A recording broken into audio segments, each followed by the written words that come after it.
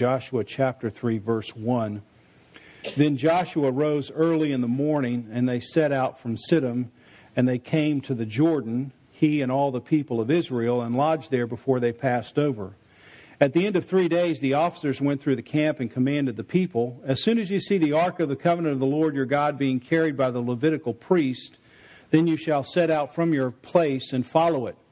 Yet there shall be a distance between you and it about 2,000 cubits in length. Do not come near it, in order that you may know the way you shall go, for you have not passed this way before.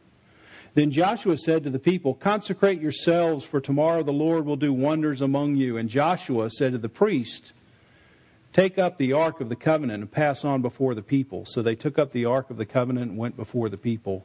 And the Lord said to Joshua, today I will begin to exalt you in the sight of all Israel, that they may know that as I was with Moses, so I will be with you.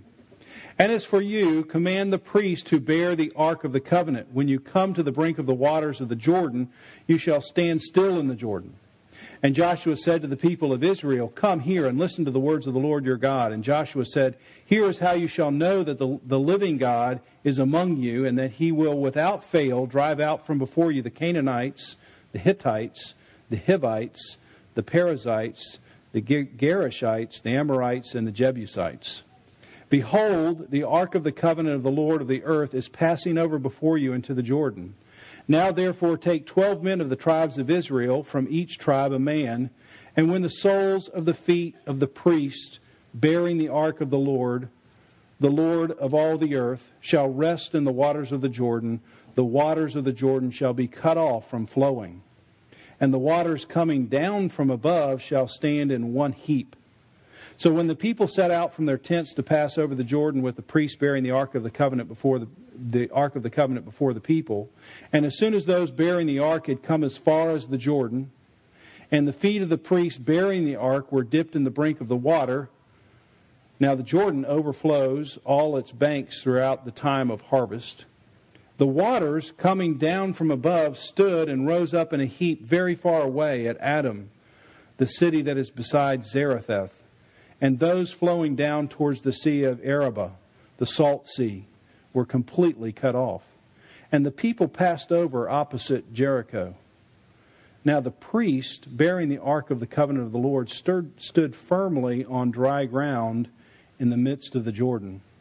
And all Israel was passing over on dry ground until all the nation finished passing over the Jordan. Let's take a few moments to reflect on God's Word together.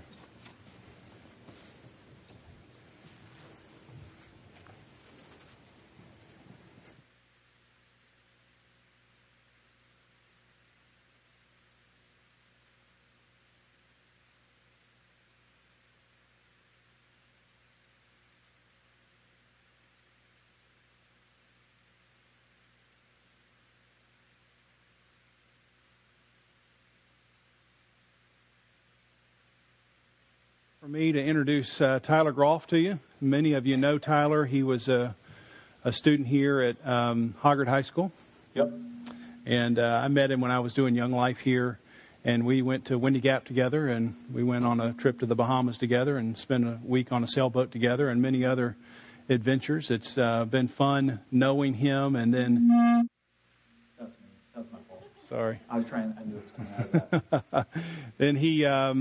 went to UNCW, was involved here at Christ Community Church just as it began 12 years ago, and then went off to seminary, and we helped him in that process, and now he's in Detroit, Michigan, or just outside of Detroit in a church there. And so we're glad that you're back. I'm sure you're glad to be back from Detroit, Michigan. It's great to be back. And we're glad that he's here to tell us about what the Lord has to say to us through Joshua chapter 3. Let me pray for you. Okay. Heavenly Father, we are honored that you bring your servants to us. Thank you for the many men and women who have poured into his life, and especially those in seminary and his church, Ward Church in Detroit. And now he comes and shares all of their talents and mixed with his to help us to hear from you today. So we pray for your clarity through him. Help us to have open ears and open hearts to what you have to say through him today. In Jesus' name, amen. Amen. Well, let me get my gear all set up. I feel this, I'm wearing this mic, and it feels like something you wear to go to outer space. So bear with me, okay? Great to be here with you. Some of you may not know who I am, but I was part of the church here and knew Paul. And Paul knew me back when I was in high school, which means that I had it even less together then than I do now. And it's a joy to be here with you. And most pastors, they tell you that when they come and they're a guest speaker. They say, hey, it is really great to be here. It's great to be here with you today. But it really is great to be here with you because I live in Michigan, and the temperatures this next week won't break the teens. So it's great to be here with you, and I'm enjoying the weather here. And we're going to look at Joshua today. And as we begin, just want to say I'm here with my wife, Rachel. We just celebrated 6 years yesterday of marriage. We have a little daughter named Emery, and she is 2, and she's enjoying the kids over there. Should I not walk over here? I'll stay back this way. I'm a walker, FYI. Walker, avoid over here. This will help me. Okay, let's do that. That'll keep me from walking that way. And then we have a son named Lane, who's 3 months, and he's in here. So if you hear a kid start crying, that's my kid. So you can get mad at me, all right? Okay. So we're going to talk about Joshua. And, people are asking me in Detroit when I told them I was I'm really excited to come back and preach for the church I went to in college. And hopefully I have a word for people here. And they said, are you just going to pull something out of the bag, something you've already done? I said, no, this is brand new. This is a word I feel I've got that I want to bring to them. So that means it could be really bad. And so I hope that there's something here for you this morning. Looking at the new year and stepping out. The sermon's called Stepping Out Into. And for many of us, if you're like me, that stepping out is stepping out into fear. It's stepping out into doubt. It's stepping out into the unknown. It's stepping out into exhaustion. I am a parent of 2 small kids. Which means I love my kids dearly, but I feel like I'm dying slowly. Like if you've had young kids, do you feel that at all? This sense of I feel like I've taken a couple years off my life already from exhaustion. My mom's shaking her head at me, which means she felt that with me. But I feel that. I feel I'm stepping out into what lies ahead in 2014 is exhaustion for me. I'm stepping out with all of my mess and brokenness and emotional bankruptcy into 2014 and going can I just hold it together for another year? And so maybe today, me included, we could step out in faith. Step out in trust in God's goodness, His grace, His love to us, stepping out in dependence that He will meet us on the other side. And so we're going to look at Joshua and a couple of things that Joshua points out and how we could step out into faith. And the first thing we look at here in this passage is it says in verse 5, then Joshua said to the people, consecrate yourselves, for tomorrow the Lord will do wonders among you. That I think for us, one of the main things we need to be able to do, first thing that this passage says, there will be 3 things, is to consecrate ourselves, consecrate yourselves. Now, this word here, to consecrate, I'm about to go kind of, I fear doing this sometimes, where you quote Hebrew, because you start to go ooh, wow, he's amazing. But no, it's just, I think it's important here. Usually it's not, but it's important here. This verb here is called the hithpael in Hebrew. And it basically has this reflexive tone to it that you would consecrate yourselves, that you're continually consecrating yourself. That's this thing. I'll say it like this. 2 years ago, we had our daughter, Emery. And I sat where you were looking ahead to 2012. And I had been in Michigan for a year. And I had gone through the first part of winter. And, what tends to happen is once winter hits up there, you kind of let yourself go. You got these warm meals. The pants start to feel a little bit more snug. you go out a couple belt notches. And so I just had my first daughter, and I said, you know what? I'm not going out like this. This isn't happening. So I vowed that year, I'm going to change the trajectory of this story. And so I started working out, eating well. And I got sick in September of 2012. And I went to the doctor. And there I am at the doctor's office, and I'm just asking them, hey, I just need an antibiotic. You ever had those times? You know what it is already, but you've got to go to them to get the script and all that. So I'm sitting there in the doctor's office, and I'm like, okay, all you need to do is give me an antibiotic. And they start grilling me on questions. Tyler Groff, right? Yep, Tyler Groff. Date of birth, 11/18/81. Okay, so it says here, you've lost a lot of weight since you were here last. Yeah, probably. And, and then I spent the rest of my time in that doctor's office explaining how I lost my weight. They were asking me questions. So what did you eat exactly? Oh, I was eating chicken and veggies, and you were working out. Yeah, I was working out most every day trying to lose this weight. Now, can you take us through just a day? What foods you ate? Step by step. And the reason is, when people lost the amount of weight I had lost in that amount of time, it's usually not a good sign. People don't usually fall into losing weight. Now, they checked me out and they said, yeah, you were kind of the model person for what we would hope to see. So I just committed a seminary faux pas, and you don't become the hero of your own story, but trust me, you won't think I'm a hero by the end of this.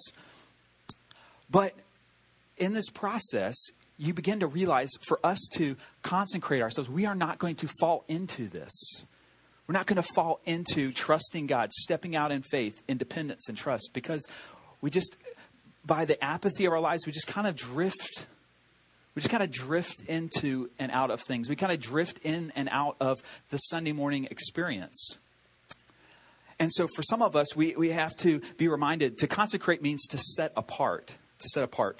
And what that means is that you and I, we step into this way of following Jesus. That we step into this way of we follow him into the broken and messy places of life. That we say, okay, how can I bring Jesus to this area? And what I fear, and this may be a reason why I'm not a pastor in 20 years, is that in America, I think that being set apart, all that we long for in American Christianity is to continue to have our little subculture, to continue to have our little slice of the pie at the table, continue to let us have our rights and our ways. And those are good and all, but the church is called to be a people who transform communities. The church is called to be a people who are set apart, and they say, let me enter the broken places of this world and bring Jesus there. And I hear stories from Paul. He was telling me this morning about what you guys are doing here in the community. And I long for you guys to do more of that. I don't know if Paul ever told you about a guy named Charles Spurgeon. He lived in the 1800s. He had a large church in London. And that church in London, Charles Spurgeon was, he was a depressed fella. So if you think pastors have it all together, he surely didn't. But Charles Spurgeon was this dynamic man of the faith. Dynamic.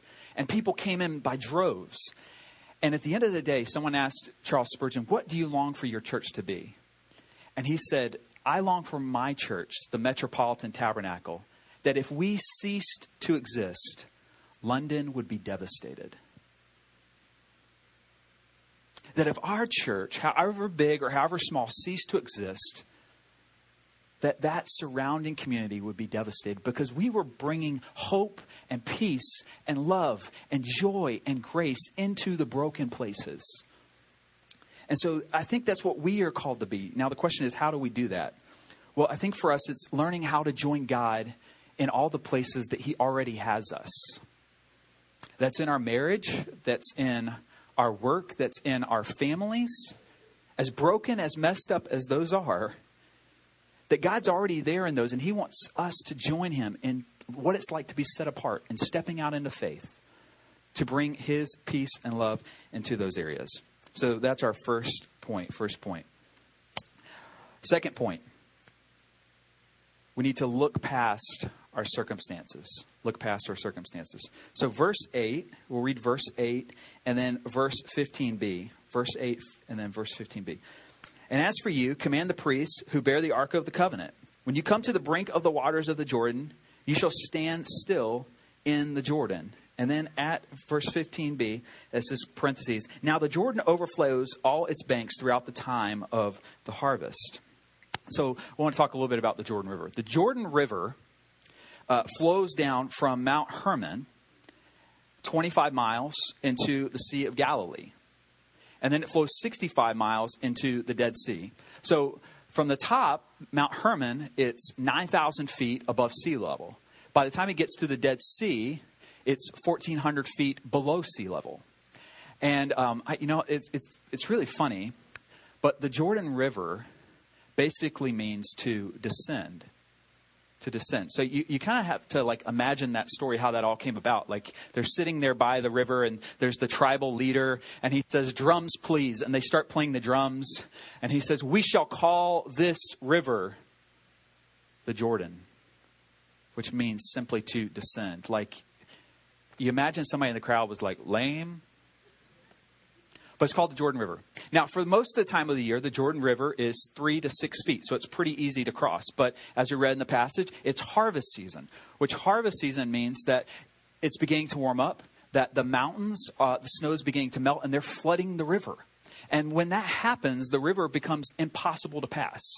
It's impossible. And the waters are brimming with this type of chaos that they looked out and said, how are we going to step out and past this? And so we have to look past our circumstances. Now, what you begin to see in this passage is that they are looking and wondering, okay, how are we supposed to do this? How are we supposed to cross? And God says to them, here's what you're going to do. You put your foot in the water. You put your foot in the water, and then I will part the sea. You put your foot in the water first, and then I will part the river. Now, I think for most of us, or at least this is how I do it in my own mind, I probably wouldn't say this out loud. Well, I guess I'm saying it out loud now. But we say things like this, God, if you would give me, if you'd give me more money, then I will give more away. God, if you gave me more boldness, if you gave me more of those gifts that are needed to talk about Jesus in my workplace and talk about him in my relationships, then I would do that. God, if you just kind of freed up a little bit more time in my life, if I got a little bit more margin, then I would be able to step out and do more in the church and more in the community and do justice here and justice there. But God says to you and me, you need to look past your circumstances and you actually have to step out first. Now, that would have been terrifying to them because to ancient people, these people standing aside this river, they saw the waters as chaotic. The people in ancient times saw the waters brimming with evil. There's psalmists who talk about these creatures, these monsters in the water. That the water was chaotic. It was flowing out of control. They didn't know what to think of it. There's one verse in Psalm 65 that says this. It talks about this. O God of our salvation, the hope of all the ends of the earth, the earthland and the farthest seas, the one who steals the roaring of the seas, the roaring of their waves, the tumult of the peoples. These people stood by the edge of this water and they said, you want us to step out into that? We're going to step out and you're going to meet us and you're going to break these waters open. And so they stood there scared and terrified. Now, in the first century, there were rabbis who went about throughout villages and times and, they would gather disciples who would follow them in the first century. And, basically they would come up to their disciples and they would say, follow me. And what would happen was these disciples would, whatever they were doing, because it was such a great honor for a rabbi to come to them and ask them to follow them, they would drop whatever they were doing. So if they were fishermen and they were tending their nets, they would drop their nets immediately and follow them. Because to be called by a rabbi was such a great honor for that community. This rabbi would go with his disciples into various villages, and they would ask him questions like, what's permitted on the Sabbath? What's the greatest of all the commandments? They would ask him questions like, what must I do to inherit eternal life? And, the rabbi would be standing with his people, and he'd be talking about the law and how to interpret it. And he would say things like, you have heard it said, but I say to you. And Jesus gathered disciples and began to live out this life in their community. But something strange happened to those disciples. In the Gospel of Mark, they were out on this boat, and these chaotic waters began to brim out of control again. The storm began to set upon the seas. And this guy, Jesus, stood up in the boat, and he said, peace, be still. And they said, who is this that the wind and the waves obey him? That Jesus is the one who calms the seas. That Jesus is the one who says to you and me this morning, look past the waters. Now, for all of us in this room, though you guys actually do look closest to perfect of any church I've ever preached in, I'm not kidding. You guys look great. But I know that they're chaotic waters. I know there's things in your life that you are looking at and you are saying, I can't imagine stepping out in faith for that. There are things in your life that you're looking at that you're saying, those waters keep me awake at night. Those waters, when I begin to think about them, bring fear. And God says to you in this morning, hey, listen, you have to take that step, and I will meet you there on the other side. Now, you got to imagine how this all worked, because you're standing there and God's saying to these people, hey, priests, you're leading the charge. I need you to step out first, and then I will part the waters. You got to imagine the guy on the front end, he's saying, listen, guys, I've been running shotgun on this thing for just way too long. I'm going to take a couple steps back. If somebody wants to step up here and go first in this endeavor, that'd be great. But I don't want to hog all the credit, guys. So you guys move on up front. I'm going to take a back seat here. So how do we look past our circumstances? How do we get to the place where we can just take that step out when it looks like we are stepping into the greatest storm that keeps us awake? Where do we get the strength to do that? And I'll tell you, the first place you don't get it, or at least I can't, is my own stinking faith. Because I am, we talk about my daughter being a hot mess.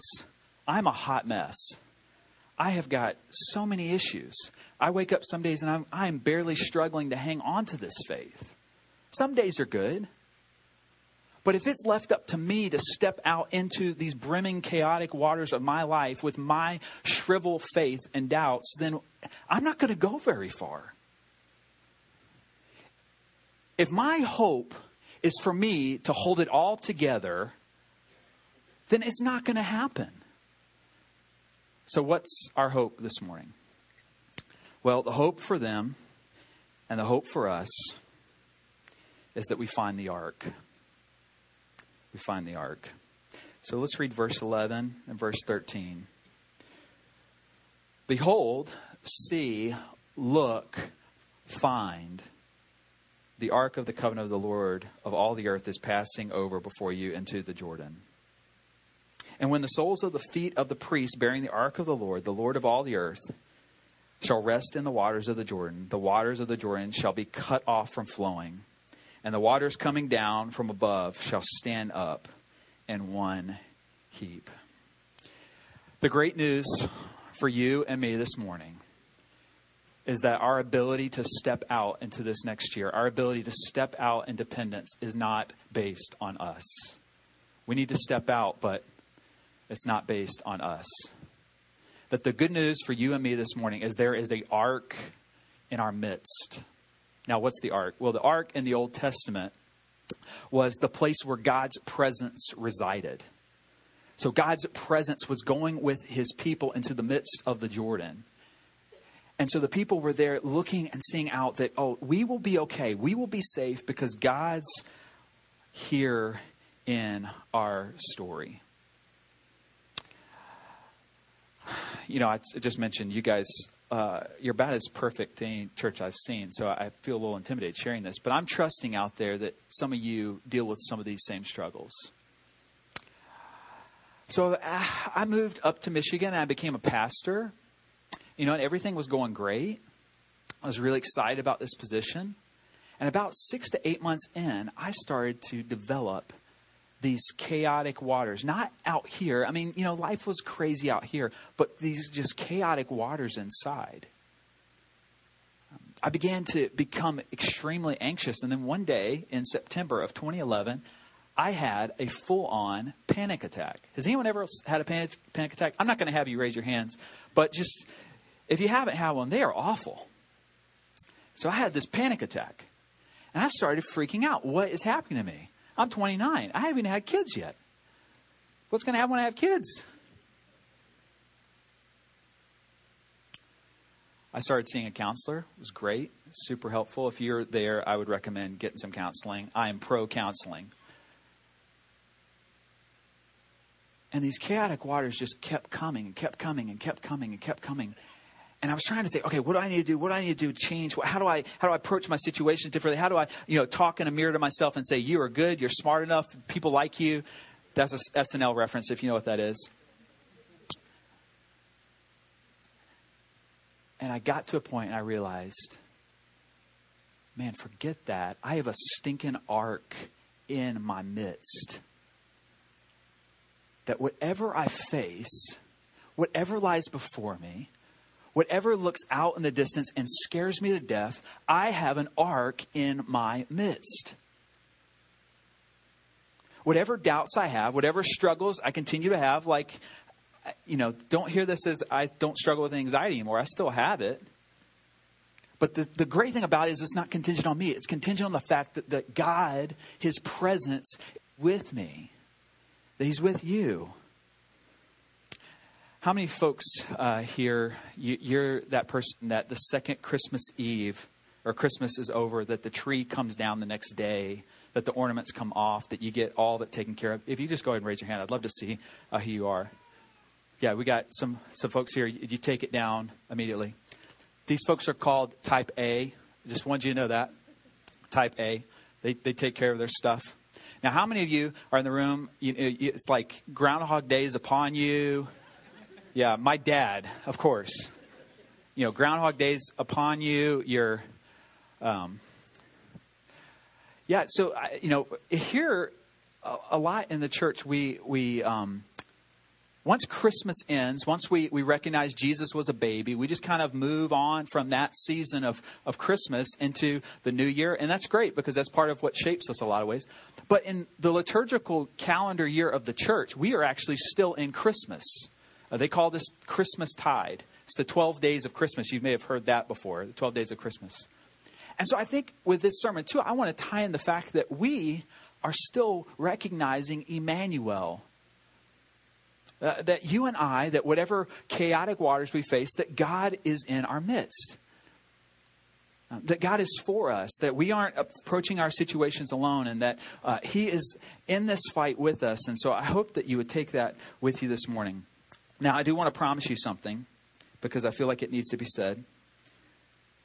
But stepping out into the chaotic waters of your life does not mean that they're going to go away. They went away in this story, but that's not the overall point.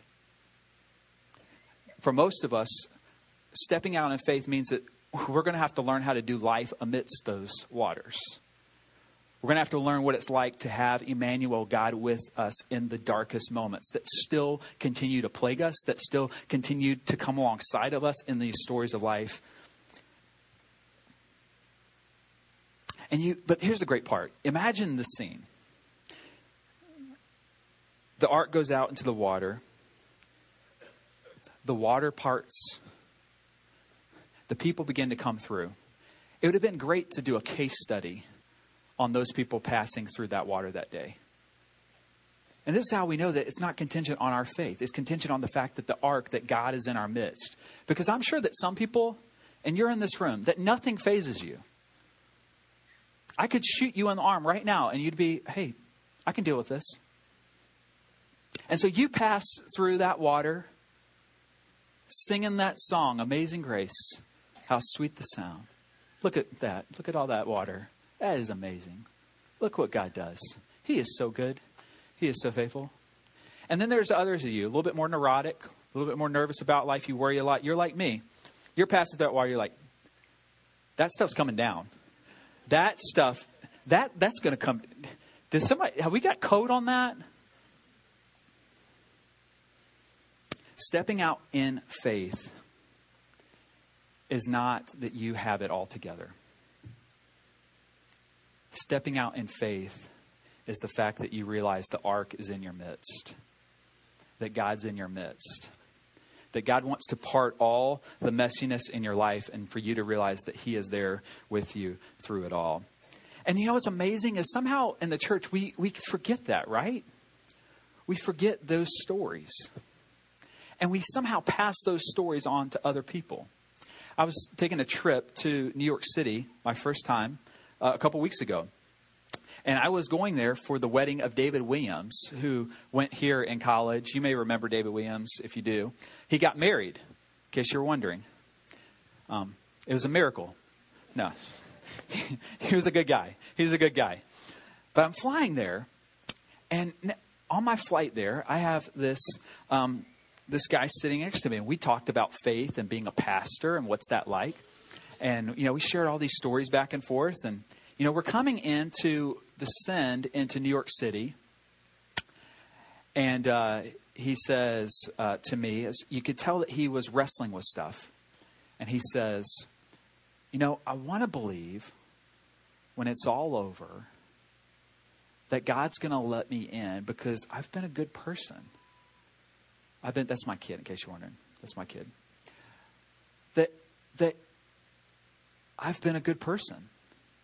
That I've been pure in my heart, and I've wanted to love God, or not love God, but I want to do all these good things. And I said to him, hey man, I don't know where you heard that, but if that's the basis for me, I'm talking about myself. If that's the basis for me getting in when it's all said and done. Yet that ship sailed at about 4. And I just kind of went on a litany of reasons why it can't be based on me. I said, I hate people. I gossip. I judge people. I'm mean. I'm difficult to live with. Ask my wife. That's supposed to be a joke. You're supposed to laugh at that. It was kind of this divine moment where I was able to unearth all of my junk to this guy. More than I'm going to reveal here because I don't trust you.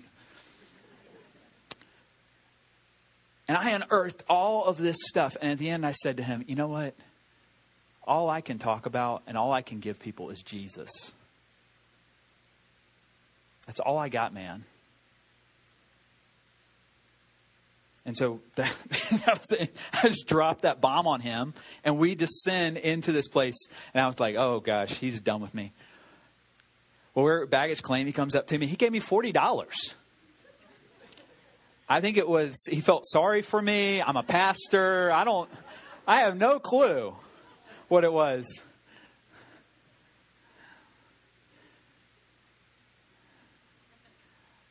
But I was like, listen, all our hope, all we've got is that there is an ark in the midst of our lives, and his name is Jesus. That's all we can cling to. That's all I got. It's been all I've got since I was 4. Maybe before that. That's all I can remember. But it probably goes back further than that. So this morning, I invite us to stand at the edge of those chaotic waters. To stand at the edge of the places in your life brimming out of control. to stand at those places that keep you awake, to stand at the places that cause fear and worry and doubt, and that you can step out. You can step out in faith and the goodness because God is there. Isaiah 43. Do not fear. Do not fear. When you pass through the raging rivers, they will not consume you. For I am the Holy One of Israel, the God in your midst, your Savior.